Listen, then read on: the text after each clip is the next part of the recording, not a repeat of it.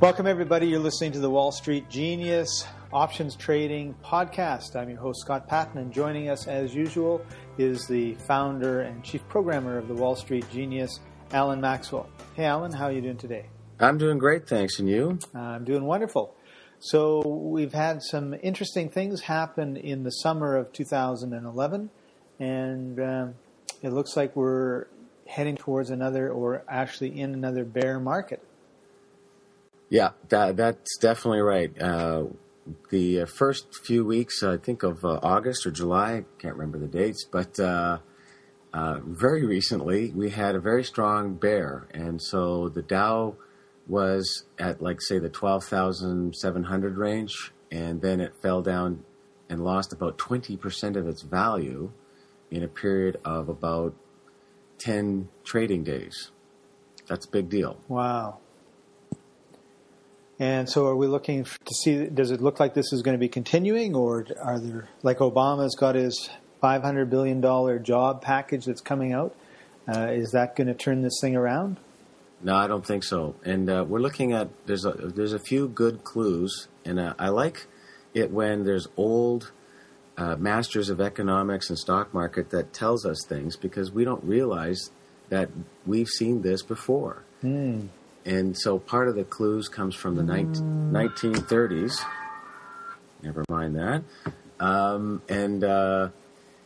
It was saying certain factors to look for. And they're pretty easy to spot. But the easiest one, if you look at just the price of where the market is the Dow hit a bottom of about 10,600.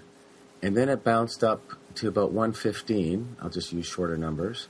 Then it came down to 109, came up to about another 116, and today, let's say for Friday, it closed at 110, and it opened at below 109, meaning it's getting precariously close to the edge again. If the edge was 106, it's like it's hanging out on the bear side. It's not like back up to the 126 range. It's down there in the basement again. So if Obama, and this, the Obama news has been around for a while, but so has the other news. When people don't know how the world is going to be, like they don't have faith in the banks, then, and the credit system is, pretty messed up out there for people. Like, you've got countries defaulting and more worries about, well, if that country defaults, what's that going to do to Europe? And I think you and I were talking about a comment, a key phrase, house of cards. Yes. The emperor has no clothes, and we're living in a house of cards. Does that make me feel like, oh, my goodness, I really ought to go buy a new car. I ought to get out there and buy a house. It's like, and that drives consumer spending. Consumer spending is one of the largest factors in an economy. When we talk about the house of cards, too, when you think of powerhouse economies, does Greece and Portugal go to the top of your head? No. And yet those are two or three, maybe four European countries that are suffering with, prospects of default and bankruptcy and all that sort of stuff.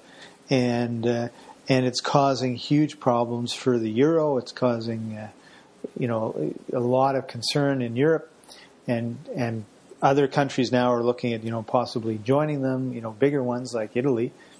But when you can be this shaken by, a small little country that used to be, a world leader, but that was 2,000 years ago. Yeah. You will listen to Rome, but not anymore. That's right. It's really kind of interesting as we watch this whole thing unfold.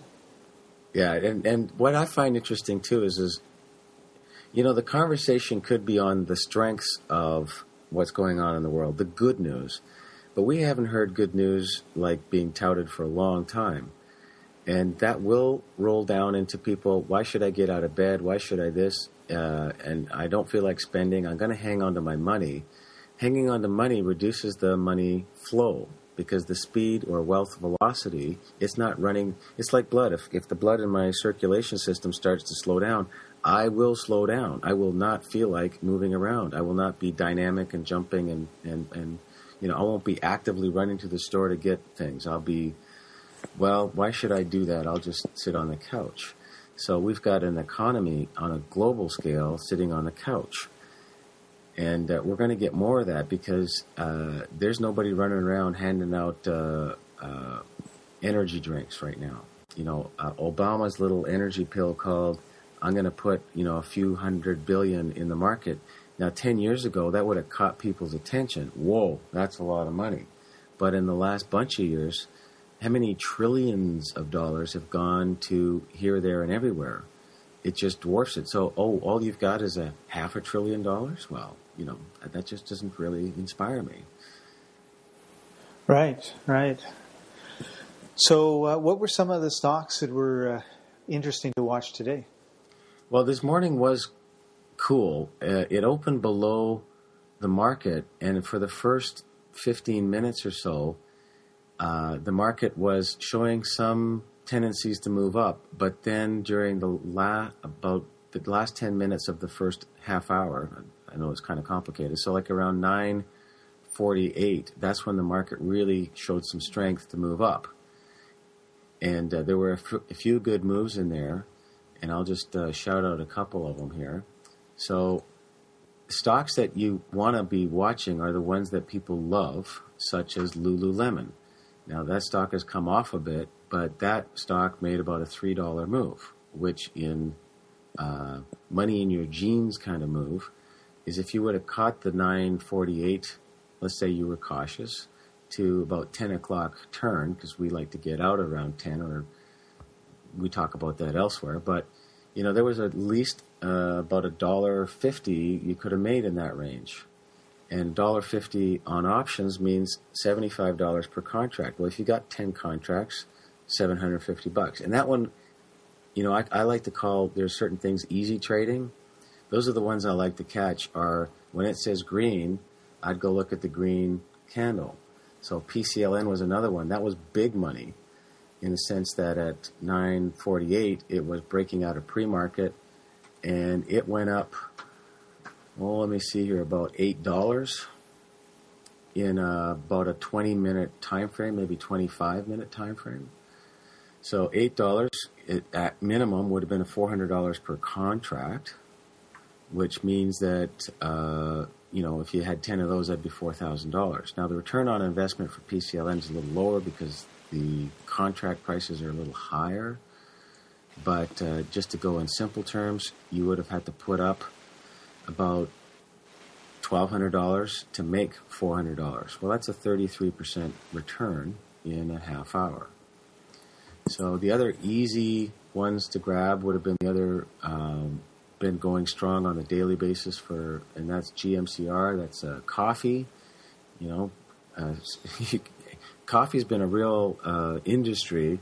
It's a chemical, perhaps, but people need it to, get up and get going. So GMCR did well. It didn't do as well as the others, but it still did well from 9:48 till about 10:03. That one would have made an easy $1 and a bit. So on the conservative profit side, you would have made $50 per contract, but the contracts for GMCR are also cheaper. So return on investment would have been good. So there you would have spent about $300. I think it's actually $350 to make $50. So that's like a 14% return in a short period of time. And that wasn't the best performer, but it's still good money. And if you wanted to make more money, you just had to buy more contracts. Absolutely. Now, here's another one. This is easy thinking, easy money, not hard to do. Do people like iPods? Yes. Give me back my pad, man. You can't use that. That's mine. So we've got Apple this morning was another easy grab. And if you were cautious and conservative, the 9:48 run from 377 up to 380 and a half, that's $3.50. So on the conservative side, that'd just be under $200 per contract. And it's pretty easy one to spot. You don't have to, I don't know, and what's going on with Whirlpool? Well, that one's going down. So we wouldn't look at that. And here, just looking at, I don't even know what the price was because my chart doesn't go that far back on Apple. It's such a highly traded option, but you would have probably had to put up about $600 to make your 170. So that's pretty close to 30% return in, again, about a half hour. Now, we knew it was a strong green day. The volume was good. It was great trading. And so those were the best picks. There you go. So it's Monday. What do you see happening for the rest of the week? Well, this is going to be a very interesting day tomorrow because the Dow on a daily basis is only a couple bucks from the bottom that it hit back in the beginning of August. And so it's probably going to drift down tomorrow, and that'll be a really strong clue that I don't care what Obama says, the bear is back. And this decade is a cyclical decade. So the top for the decade was where the Dow was a couple months ago. And there was lots of clues. So on July 7th, and then the top hit it again July 21, that was the top. We're not going to see the top again for quite a while. If we do, it's not going to break above the top. It's going to be heading down. So we're going to have a lot more bear happening for the next bunch of years. You're going to get green, you're going to get red, and we don't care about long term except it gives us a guide on where we should be on the short term. So the short term is we're going to see probably some good bear happening in another couple of weeks. And on a daily, moment by moment basis, we will see some moments where the market is a strong green opportunity. We'll get in, we'll ride that for a short little while. And we may see some coming off the bottoms again because that's where she's coming, is she's at the bottom again. But overall, we're going to see a little bit of up and down, but we can make great money. We'll see some great strength in the market. But the bear owns the field. There you go. Well, that's where we're going to leave it today. Thanks, Alan, for taking time out of your busy day to share this interesting information with us. And we look forward to talking with you soon. Okay, thank you. It was a real pleasure.